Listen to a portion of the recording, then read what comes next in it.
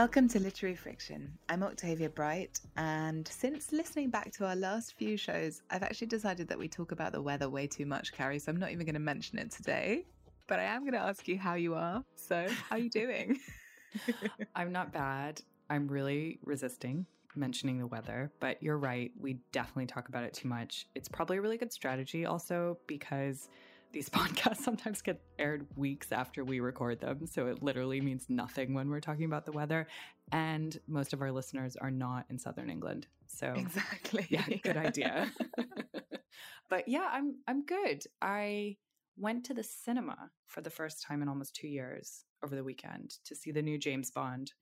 And it was the greatest experience. It was like the movie was over long and over serious, and it was James Bond, blah, blah, blah. Made no sense at certain points. And I just had the best time. Like, we got popcorn.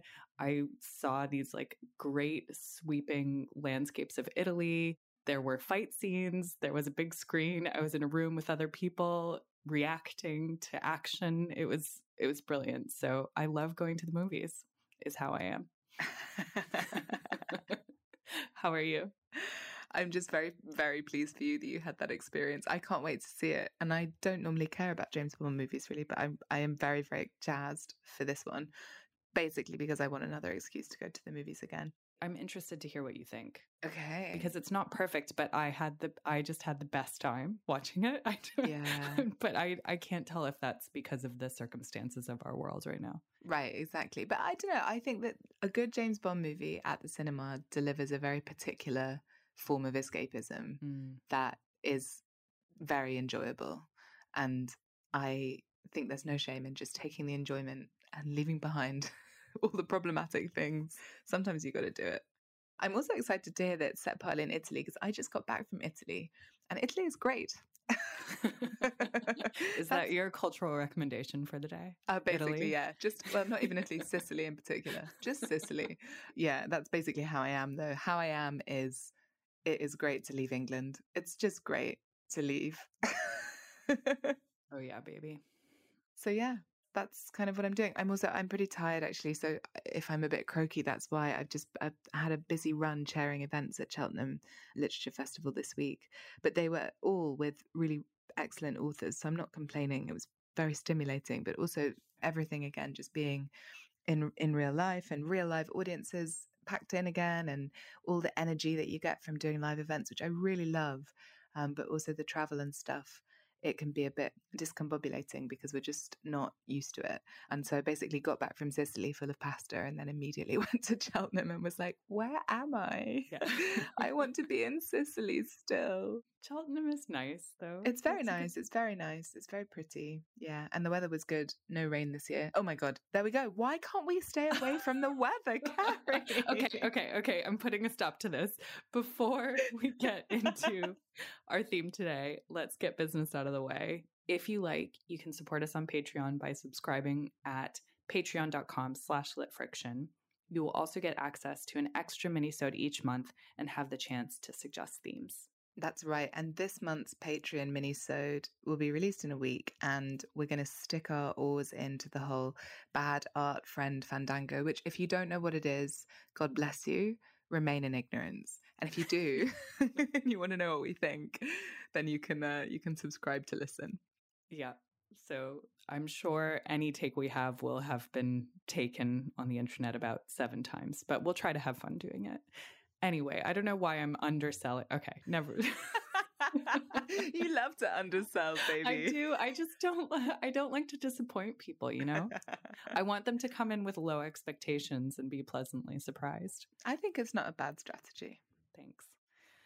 Welcome to Minisode 25, and thanks for tuning in. The format for these minisodes between full shows is, for the next half hour-ish, we'll first have an informal conversation about the topic in hand and anything else that might come up, and then recommend some cultural things that we've enjoyed lately, with the usual musical interludes chosen by Eddie.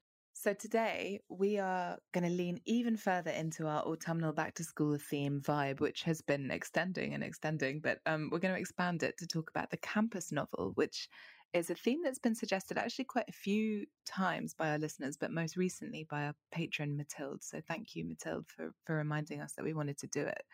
Because I feel like it's a topic that we talk about a lot, you and I, Carrie, and then have never quite cranked it into action. Let's crank it. Let's crank it. So it's a genre that contains some really beloved books and also some like pretty contentious books, I feel. The first examples that spring to mind for me had a mixture of these two things. So I want to know, what were the ones that jumped into your mind? Yeah, totally. Like some of my favorite books are campus novels, but also I think there's a whole like mini genre within the genre of campus novels of white dudes writing them. Um, and often writing like avatar professors who sleep with younger students kind of characters. Which is not to say all these novels are bad, but it's definitely a type of campus novel that I think has become a little bit more distasteful in the current moment. So I'm thinking of like The Human Stain by Philip Roth, even Disgrace by Coetzee, which is a wonderful novel, but features that plot line. White Noise by Don DeLillo, which I don't think involves the academic sleeping with their student. I don't want to suggest that about Don DeLillo. But, you know, even Stoner by John Williams, these are all about older men kind of living an institutional life to some extent. But those aren't the only campus novels. A book that comes up, I think, on every show we've ever done in our lives, The Secret History, by Donna Tartt, is a campus novel. And I do think that also one of the exciting things about books in recent years is that there do seem to be writers who are taking on the campus novel and giving it a twist of some kind or giving it a protagonist we don't usually see. So I'm thinking of The Idiot by Elif Batuman, which I've been meaning to read for a while, but which features a bumbling Turkish-American college student and sounds like something I would absolutely love. Or Real Life by Brandon Taylor, which again is a campus novel, but it features a Black gay protagonist, which unfortunately for the genre is very, very rare. Right. I really want to read that novel for many reasons. I think Brandon's a great writer, but also for that reason, because when we were sort of thinking of examples, I was like, fuck, it's such a non-queer genre in my experience of it. And that might just be that I haven't read widely enough, but I do think a lot of the examples that you mentioned were the ones that came to mind for me as well. And they're basically like white male academic wish fulfillment narratives, you know, or they're like a combination of wish fulfillment and also the extension of the white male academic's deepest fear, which is aging into irrelevance and getting rescued from aging into irrelevance by having sex with a young woman who thinks your brain is absolutely desirable. And then being in Coetzee's case, being punished for that case and having to deal with the fallout of the irrelevance of man. Right, which is definitely a very, very interesting setup and one that I'm glad has been dissected in literature, but I'm ready for the next wave. I'm really ready for the new wave of campus novels where almost like maybe the big white whale isn't even in the room. I want to read campus novels where we're already in this new kind of world. I don't know, that's actually, I'm really up for some kind of like sci-fi campus novel, and maybe I'm just thinking of that movie, The Faculty. I'd be really into that. Yeah, or like a campus in outer space. Yeah. Escape is what I want. But I think also that, you know, we're getting at something here, which is that like there's something in the campus novel to do with sex and sort of sexiness, and maybe it's not just because of literal sex happening in an illicit way or a complicated way between, say, professor and student. But I think also like The Secret History, I mean, there's sex in The Secret History, but the sex is not the sort of main thing, but you know, it's murder, it's intrigue, it's scandal. And universities are kind of perfect microcosms to explore the ripple effects of a particular scandal, because obviously their campus is its own self-sufficient ecosystem, or supposedly. But when I was researching the topic, I discovered the existence of this book that I'd actually really like to read by the feminist literary critic and scholar Elaine Showalter, who wrote this book called Faculty Towers, the academic novel and its discontents. And forgive me, but I love when an academic writer has a naff pun in the title of their work. It's a hangover from my days in academia, and it always gives me a little boost. So I'm thrilled that Elaine Showalter has once in her life watched Fawlty Towers, or at least knows enough of its existence to pun on it. But this book, which I actually haven't written down when it was published, forgive me, but she discusses a bunch of really early examples of the genre, none of which I've read, but things like The Masters by the English writer C.P. Snow, which was set in the late 30s and set in an unnamed Cambridge college. And the action is kind of against the growing threat from Nazi Germany. That's the backdrop to the story. also contains a master's wife who may or may not be a liability, which is obviously a classic from that sort of time. And then the novel The Professor's House by Willa Cather, who I know you're a big fan of, which is about an aging professor feeling increasingly irrelevant. And often that novel is discussed as a critique of modernity. And I think that's something else the campus novel can really offer, because it's set in a place of learning and a place that, universities represent a certain, when you view them as a kind of social metaphor, I suppose, right? Like the house of learning can represent evolution, change, the chance to change your circumstances, but it can also represent the closed doors of an elitist world. And I think that writers who use the theme to critique those things are doing something very interesting.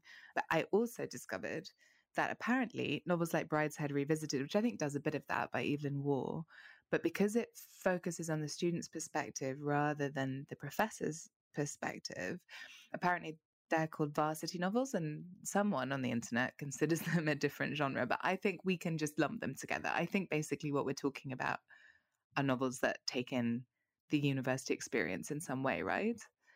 Yeah, I mean, you can categorize until the cows come home, but ultimately, I don't think that's that useful for us or interesting for our listeners, really. No.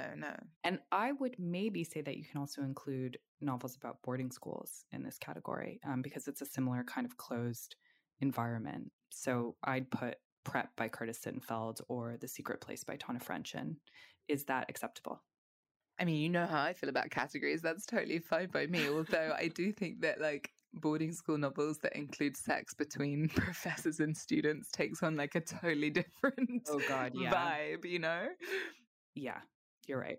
There is a massive comparison to be made, but also because school stories set around schools are dealing with minors, it just means that there's a totally different, like if you're going to bring anything sinister into a school story, there's a whole other set of kind of sinister things you can play with, and the symbolism resonates slightly differently maybe. And it's interesting you say that, because when you think about novels set at boarding schools, it's usually looking at the students, right, much more so than the teachers. And I think it's because if you want to talk about something illicit, you kind of have to confine it to the teenagers rather than having it bleed into the lives of the teachers as well. Yeah. I mean, otherwise you just are writing about pedophilia, basically. Yeah. We don't want to do. But let's leave that behind. Let's shut that door. In your opinion, what makes a good campus novel, and what do you look for in a campus novel if you are going to go and read one? Well, you've touched a bit on this already, but the campus itself is a literary gift, isn't it? It's a little world unto itself with its own rules and hierarchies and places and traditions. And I think the best campus novels always exploit that unique and bounded setting, because that is the stuff of tight and intriguing fiction, especially when those rules and hierarchies and norms get broken or subverted, which is kind of what we've been talking about. I also think that a good campus novel is some kind of, I was like, why do I like campus novels so much? And it's definitely the kind of intrigue of the world. But I think it's also because I'm interested in learning. Right. And the idea of learning and how we grow and change. And the campus is the place where that's at least supposed to happen. and it's not that I think that campus novels have to feature actual learning or like actual classes per se, but I think that it's impossible to write a campus novel and not make some kind of commentary on intellectual growth or lack thereof, even if it's just to point out the fallacy of growth or the fallacy of learning or the elitism of the institution. I think, the novel has to confront those things.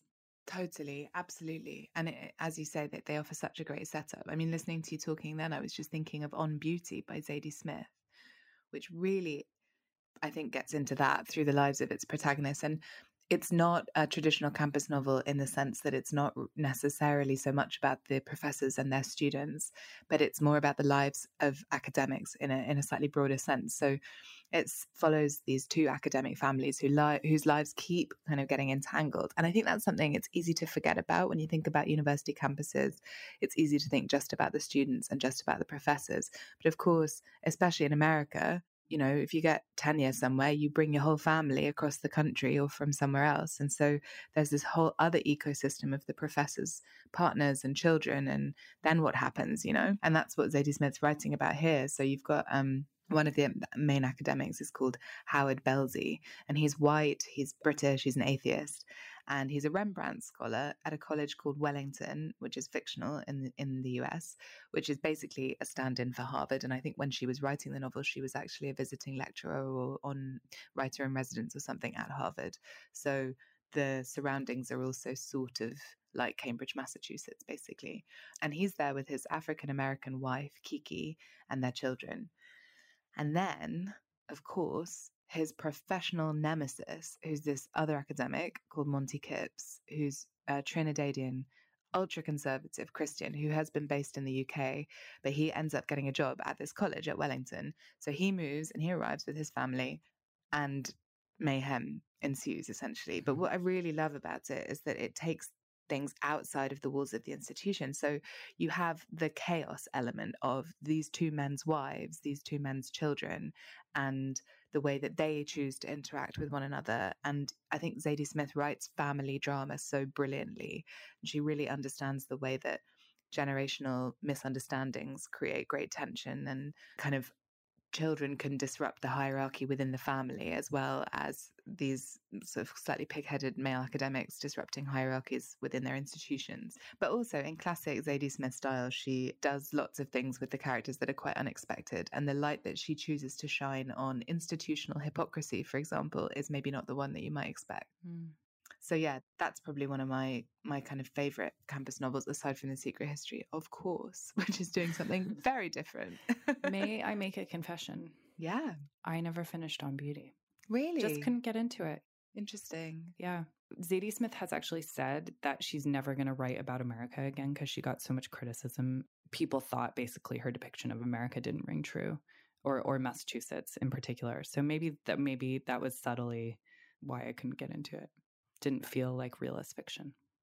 Yeah, well, I mean, that's the thing. And obviously, I mean, I've never been to Massachusetts and I'm a foreigner. So maybe if Zadie Smith had a Londoner's perspective on America, it chimed with me as a Londoner who's been to America, Yeah, it's interesting though, because I don't normally really take issue with that. I don't know. And maybe it's because she's just so good on London that there was something that felt kind of unreal about her writing about Massachusetts. I'm not sure. Yeah, interesting. I read it a long time ago. I read it when it came out and haven't been back to it since. But I remember just being very drawn in. But I find, her writing is so like that. And then if you don't find any barriers to the story, I think it's so easy to just be carried along by her narrative. When I was reading One Day by David Nichols, I was living in Paris, and he got like a small detail of the geography of the city wrong, and it totally snapped me out of it because I was like, that street's not in that arrondissement. It doesn't make sense. And it can be enough to block you from being transported, I think. So I get it. Maybe I should try it again because I love campus novels. I mean, everything about that novel I should love. Maybe my expectations were too high. Well, if you do go back to it, let's talk about it. I would really love to know. But like, why do you think that the university setting is so consistently interesting? Because these campus novels, they keep getting written, thankfully. And as we said, people like Brandon Taylor are queering the whole genre, which is fantastic. But like, why are we still interested, do you think? Yeah, it's a good question. I think it's partially a cultural obsession with youth. Yeah. We love reading about younger people and being nostalgic about our own younger selves. And so that's why coming of age novels and novels about teenagers, novels about college students are always attractive to us and keep being the stories that we tell over and over again. And university is a very particular time in many people's lives. It's not a time of stasis. It's the opposite. People are figuring themselves out. They're away from their families for the first time often. And it's a time of turmoil and growth, and that makes good fiction.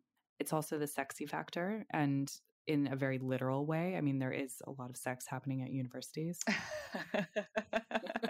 or like sex thought about and danced around, and we like that.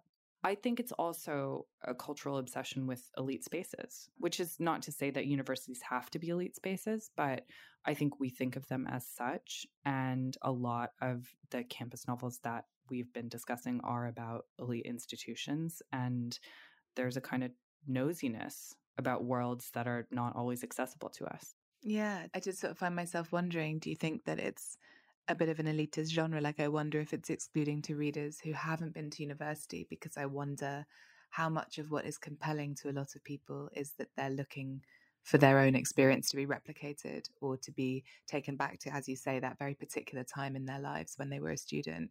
And if you went directly into the world of work after finishing your, leaving school exams, if you went to school, then is there anything there for you? I wonder. Yeah, I wonder too, and it's hard for me to say. I'd like to think that a reader doesn't have to have experienced a place to understand and get something out of it in fiction. But I also could imagine if I hadn't gone to university, I wouldn't be saying, oh, I love a campus novel. It's always down to the author and their generosity towards their readers. Are they writing an elitist book for people to relive their university experience, or are they depicting a world that's opening out something and showing something new and fresh? Yeah. I'd like to believe that's true. Yeah, well, it's because it's funny when I think about the amount of kind of stuff, whether it's not necessarily, actually more probably movies and TV series than books, but like I know more about the insane, what do you call them? Delta Kappa Pi. What are those things called?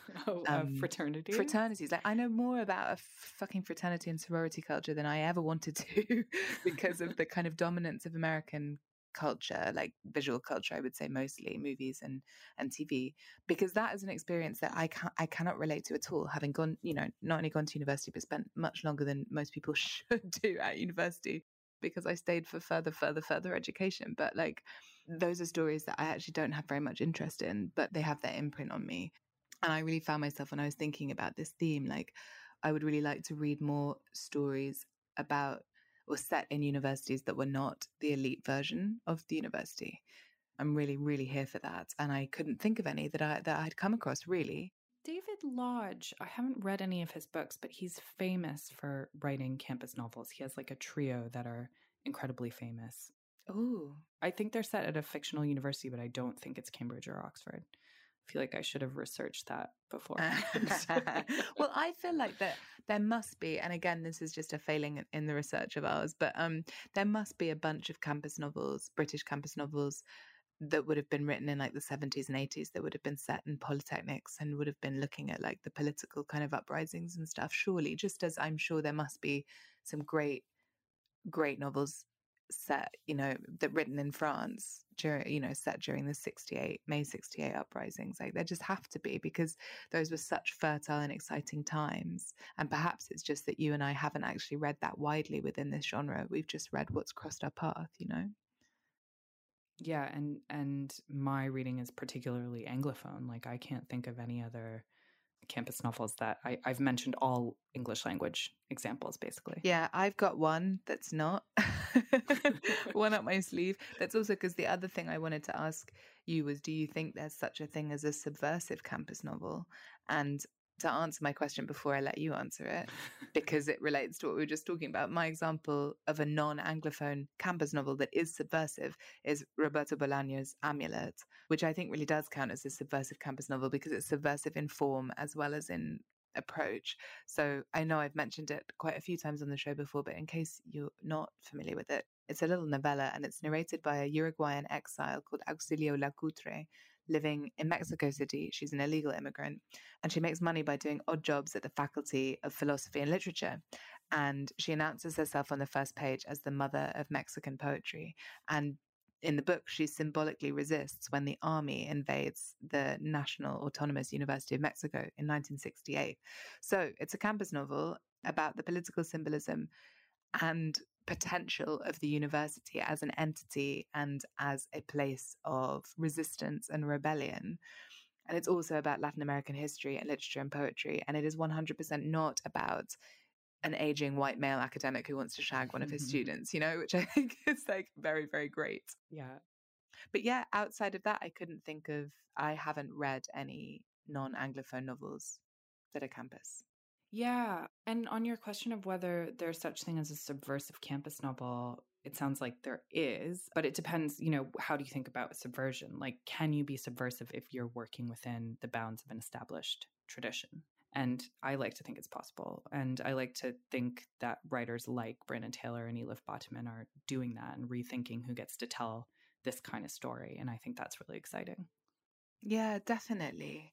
Definitely. And also, the more kind of examples that are coming to mind, like I think The Rules of Attraction by Bret Easton Ellis counts as a campus novel, and that's certainly not the sort of traditional one, is it? No. And then you've got Starter for 10 by David Nichols, which is a great story and a much more sort of charming vibe. Although I wouldn't call it necessarily subversive. No, it's absolutely not subversive. No, not at all. What about Wonder Boys by Michael Chabon? Did you ever read that? No, I haven't. Yeah. Oh my God. But also the big one, Possession by A.S. Byatt, which is obviously all about this kind of quite torrid affair and romance between academics, isn't it? I actually haven't read it. I have.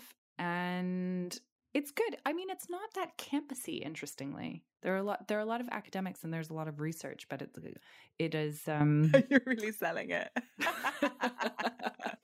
No, it's incredible. It's wonderful. I read it a few years ago because I never had. In fact, I met somebody from Lincolnshire. Sorry, this is really a tangent. But anyway, I think it gives a beautiful depiction of Lincolnshire that I have had not before nor since read ever in fiction. But anyway, no, it's a wonderful story, but I think it's much more about reading and the mind than it is about the campus. Right.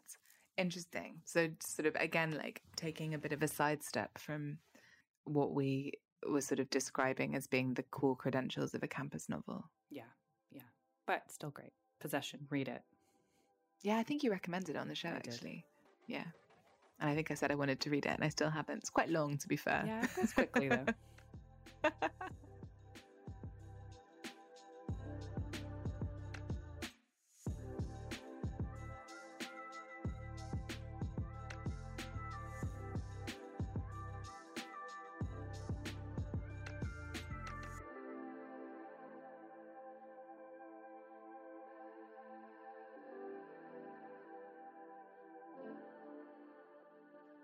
Hello, we are back, me, Octavia, and my friend Carrie, to give our cultural recommendations. So, Ms. Carrie Plitt, what's up first for you? My first recommendation is a TV show called The White Lotus. Oh, I've been wanting to watch that. Yeah, really recommend it. It's great. It was written and directed by Mike White. It aired on HBO in the US and Sky in the UK. And I really enjoyed watching it. It's a kind of, I don't think it will have a sequel, but it very much stands alone as itself. I think it's about 6 episodes, so you can watch it pretty quickly as well in the context of all of the other TV that is goes on for years and everything like that. But if you haven't heard of it, it's a limited series set entirely in a fictional hotel for the uber wealthy in Hawaii. And that hotel is called the White Lotus, hence the name of the show. And it follows the life of both the guests and the staff over about a week. We learn at the very beginning of the show that somebody dies at the end of the week at the resort. And that kind of, that whodunit or how done it carries you along. And Mike White has said, like, I have trouble getting people to be interested in my art. So I just decided to throw that in at the beginning to hook people. And he totally did. I was like, oh God, I'm like a plebeian who needs a murder plot to keep me interested. But anyway. Same. But also, as you might expect, it's just an incredibly astute examination of privilege and late capitalism in this kind of beautiful setting. And there are other shows like that, but I think what sets it apart for me is that in addition to being extremely uncomfortable and sometimes depressing, it is just very funny. Jennifer Coolidge, who's the she's in everything. She's the nail woman from Legally Blonde. Oh, she's so great. She's so great. And she is so funny in this. Like every scene that she's in, she just steals. She plays this incredibly wealthy single woman who comes to spread her mother's ashes in Hawaii. And oh God, she's amazing. But also, I don't know how else to say this besides it has a very singular vision, from like the dialogue to this weird, ominous, overpowering music to the set design. And I realized watching it, I was like, so much on TV right now, and especially on Netflix, I think, but on other platforms and channels too, just kind of feels designed by committee. Like there's not an overarching vision. And I just so appreciated, for better or for worse, that this felt like it came from the mind of one person. And, you know, it had its flaws, but it had a vision and it had ideas, and it was like really going for it. And I was just so glad to have watched it. So I'm really glad I did. Yeah, so I read an interview with Jennifer Coolidge, who just generally seems like the coolest person, but she talked about this, which was where I heard about it and have been wanting to watch it ever since. She was talking about self-sabotage, and she was saying the call came through and she'd been not really taking care of herself in the pandemic and almost didn't go to the audition because she was feeling crap about her, you know, how she looked and how she felt. And a friend called her in the middle of the night and was just like, fucking get yourself there, stop this now. And how actually making it had been this amazing experience. And yeah, she just sounded very cool, and she made the project sound great. I've seen a bunch of quite sort of critical think pieces about it as well, which I haven't read because I wanted to watch it first. But it seems like it sparked an interesting discourse, which is also always something I'm intrigued by. Yeah, it did. And I think it sparked a discourse because it's good, you know, even if it has problems, if that makes sense. Yeah, totally. Yeah. And also they filmed it. It's so like it was basically written because the pandemic happened, because they needed a show where they could just film in one place. So they all filmed in this bubble in Hawaii, which is interesting. Like, again, actually going back to our conversation about the bounds of creativity. And this felt like it was created for a very specific reason, but all the better for it. Yeah, that makes a lot of sense. What's your first recommendation? Well, also actually thinking about what you were saying about it being quite a sort of singular vision. That's one of the things that I've been really enjoying about the TV program, also on Netflix, that I'm about to recommend. I've joined what feels like basically the vast majority of human beings on the internet at the moment and watched the first 2 episodes of Squid Game, which, fascinatingly, was watched by 111 million Netflix users in its first month, which is kind of wild. And so, thusly, has knocked Bridgerton off the top spot, which I also find fascinating. And I'm already hooked. And I wasn't sure when I saw the trailer, I was like, wow, that looks fascinating. Also violent. I'm not sure if I'm up for violence at the moment, but John convinced me to give it a go. And actually, the violence, most of it, not some of it, I found a bit much, but on the whole, it's stylized in a way that doesn't actually put me off and reminds me of kind of early Tarantino. I would say like the sort of show design is basically like full dystopian Wes Anderson meets old school Tarantino, maybe a bit of Almodovar thrown in, and then a little bit of kind of the comic book aesthetic. I mean, I know I've just compared it to a lot of other things, and now I'm going to tell you that it's singular, but it is very singular. And it's just shaping up to be really smart, really compelling. So if you're not familiar with it, it's a Korean drama series, and it's about a group of people who are basically in extreme poverty, a lot of them because pretty much all of them, in fact, because they've got into terrifying debts, and their circumstances are extremely, extremely bad. And it leaves them open to being coerced by this kind of mysterious, extremely handsome man in a very expensive suit who kind of appears in their lives in these different moments and persuades them to come and play what he describes as a series of games. And he's like, you know, if you play these games, you have the chance to win a huge amount of money and change your life. And because they're also desperately in debt, they capitulate.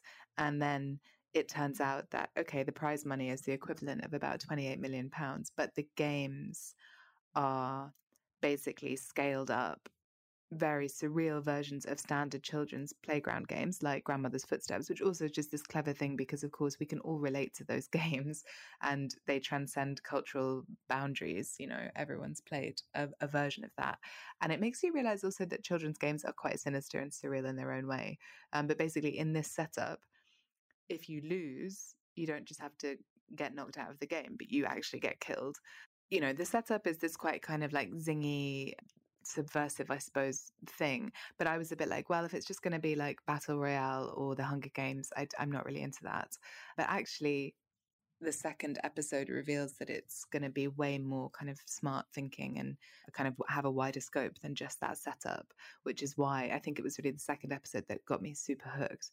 And there are an intense amount of comment pieces out there at the moment, and I've been avoiding reading them because I just kind of want to read it. But already in these 2 episodes, it's established a very strident critique of capitalism, which I imagine will only get more intense considering the stakes, but also some interesting character dynamics that I'm really curious about. So I'm very, very jazzed to watch the rest of it. I did see one piece today that I did read, though, that was saying that it's kind of about the subtitle issue and how Netflix is basically not great at subtitles, which I've noticed from watching French and Spanish language programs where I can speak the language and I can see how much they're missing in the translation. And of course, I don't speak Korean and have actually, you know, not that much kind of knowledge of the only knowledge of Korean culture I have comes through Bong Joon-ho, basically. So I'm super aware that there is a lot getting lost in translation. And this piece I read was saying that the kind of not great subtitling, you really don't understand one of the main female leads is much less subservient than she appears in the subtitles. And that's quite important. And of course, language is so rich and complex and it's a very difficult job to distill it anyway. But I think that the kind of criticism is that they're actually doing quite a bad job. And it means that non-Korean speaking audiences are just missing some of the deeper punches, I guess, in the show. So I'm going to watch the rest of it with that in mind. And actually, I'm glad to have had that put in my mind, you know, because it means I'll be looking for visual symbols maybe of a deeper narrative. But yeah, I'm also 100% sure that it will be the show that spawned 1,000 Halloween costumes, because there are many creepy masked characters, and already one of the characters, all of the players of the games, all the contestants have to wear these really distinctive teal tracksuits, which I think is the thing that reminds me of Wes Anderson, because it reminds me of the tracksuits in the Royal Tenenbaums. But there's already one of the characters has become a meme, this older guy. So, you know, you'll be seeing Squid Game around even if you choose not to watch it. I don't think I'm going to watch it. I know you say the violence is stylized, but it seems like too much for me. I really have trouble with that kind of violence. And it seems really sadistic. Yeah, it is sadistic. It's also a bit like some of Bong Joon-ho's cinema as well. There are characters that are there to represent kind of buffoonery and the grotesque in a way.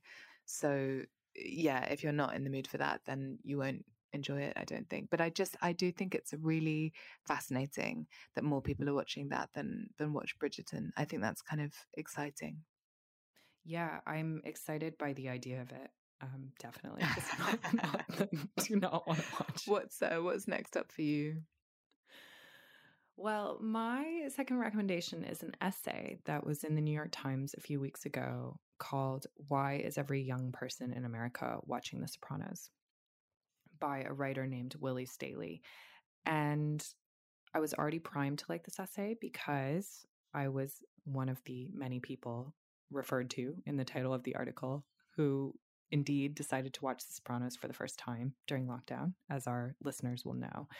The show just contains multitudes, and I have remained hungry for deep and intelligent Sopranos content. And the release of the prequel, The Many Saints of Newark, which has not gotten great reviews. I haven't seen it yet, but it did bring an embarrassment of riches in that regard. I did read a list of every Sopranos episode ranked.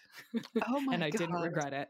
But anyway, but even giving that priming, being one of the people watching the show, wanting to read about the Sopranos, I honestly think this is one of the best pieces of cultural criticism I've read in a while. It's an amazing close analysis of the Sopranos as a show, but it's also this incredible meta-diagnosis of our cultural moment of decline and how we live in this moment.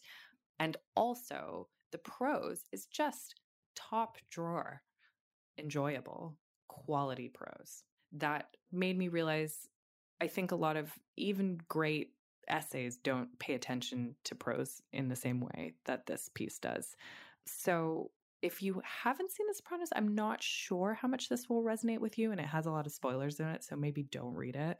But if you have, I really urge you to go and read it because you will enjoy it and you will appreciate it. And, I don't think it will be hard for you to read. I started reading this on my phone in bed, just kind of, when you like click a link and kind of engage with something briefly, and ended up reading the full thing. And it's not a short essay, but it's brilliant. So you tweeted about it, and I showed it to John because I knew he'd love it when we just boarded the plane to Sicily, and he kept interrupting me to show me paragraphs. Oh, that makes me so happy. He loved it, and I cannot wait to read it. I've put it. It's one of 150 tabs that are open on my fucking phone with really great writing that I am yet to read. But yeah, I can't wait to read it. It's really good.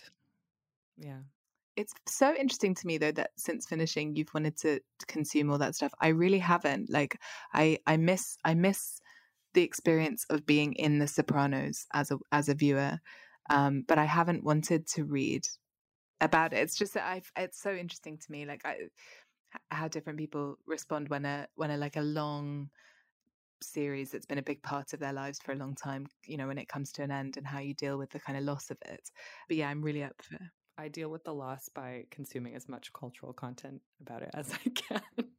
Have you done any which Sopranos character are you quizzes? Oh, I haven't actually, but I'll get to that. Yeah, I should. That's another level, yeah. Also, listen, now that Y2K fashion is well and truly back in the shops, you too can dress like Carmela. Maybe this is your next fave. I did buy a leopard print top, so there you go. I want your Y2K Carmela Soprano glow up to be in operation as of now, Carrie Plitt. Okay. Can I dress like Adriana though? Yes, of course. I want a cat suit. I would love you to own a cat suit. I think that's a great step for you. Okay, thank you. I have a couple that you can borrow. I would love to. What's your last recommendation? Well, mine actually, I mean, this is not very on brand, I guess, in some ways, but it's to just go to church, guys. No, I'm going to extrapolate from that. But basically, go into churches because you might just find something wild and beautiful to look at. And basically, this is influenced by the fact that I've just been in Sicily, which is a place full of extraordinary churches. And before kind of wandering into any of these places, it was just really powerful to reconnect with what it's like to be a foreigner and what it's like to be elsewhere, because obviously it's been an incredibly long time since any of us felt able to do that. And I really enjoyed actually connecting with my tourist self again, and just being in a place where the smells, the sights, the tastes, everything is enough cultural stimulation. You don't really need anything. I had a ton of reading to do while I was there, and I barely did any because I just wanted to be actually where I was, and it's been so long since I felt that. That was the first thing. But then the second thing was that when I'm in that tourist state of mind, I'm so kind of curious and open-minded, and I turn down streets and I get lost and I love it. And I walk into buildings probably where I shouldn't walk into, and I go into churches. I never walk into churches randomly in London, really very rarely, very occasionally. But obviously also when you're in a Catholic country, there's churches on every corner, and it's a religious tradition that has such a kind of rich artistic history, right? So the places of worship tend to be incredibly exciting to look at, unlike Anglican churches, which are often incredibly dour and not necessarily uplifting. But yeah, when I was in Catania at the end of our trip, we wandered into the cathedral there, which has, of course, the most extraordinary and bananas ceiling paintings, complete with an Illuminati-style triangle with an eye floating in it, just keeping an eye on everyone down below, which was just thrilling to see. But also the thing that actually completely blew my mind was that on one of the transepts there was this really elaborate 6-foot tall golden 3-dimensional candelabra that was adorned with sculptures, and if you put a euro in a box, it lit up. So first of all, I was just like, who's getting that money at the end of the day? Anyway, it was a tribute to St. Agatha, who's the patron saint of Catania, and she's also the patron saint of breast cancer patients and wet nurses and bakers.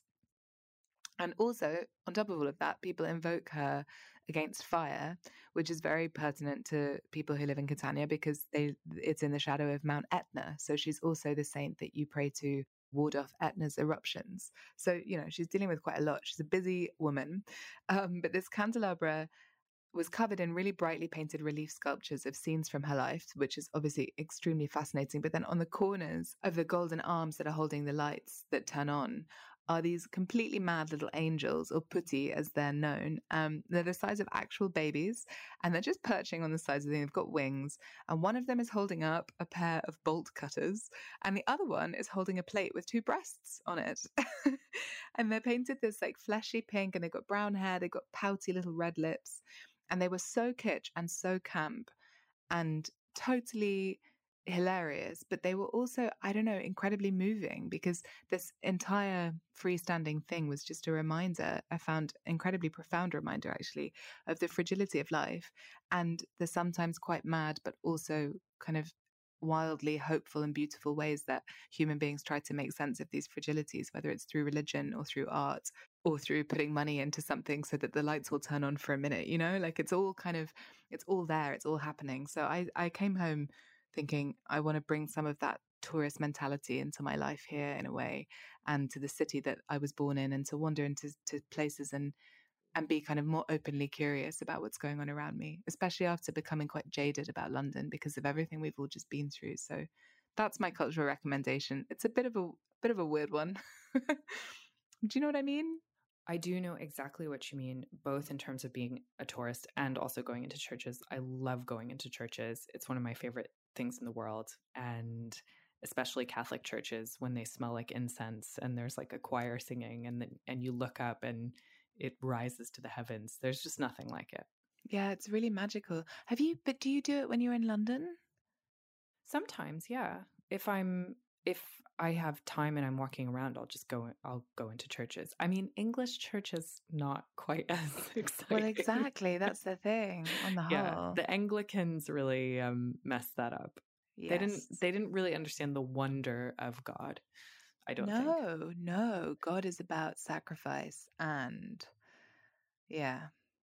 I mean, the cathedrals. I like Ely Cathedral and York and Salisbury are pretty majestic, but they don't hold a candle to the churches of Europe. I'm sorry. No, you do not need to apologize to me. You should apologize to God, though. Okay, sorry, God. Well, on that note, that is all the time we have for today. Sorry, God. Thanks to Daphne Karnizes for editing and to Eddie Knight for music. Literary Friction is available as a podcast to download on iTunes or wherever you get your podcasts, and to stream on nts.live. You can check us out on Twitter and Instagram. You can also get in touch with us on email, litfriction@gmail.com.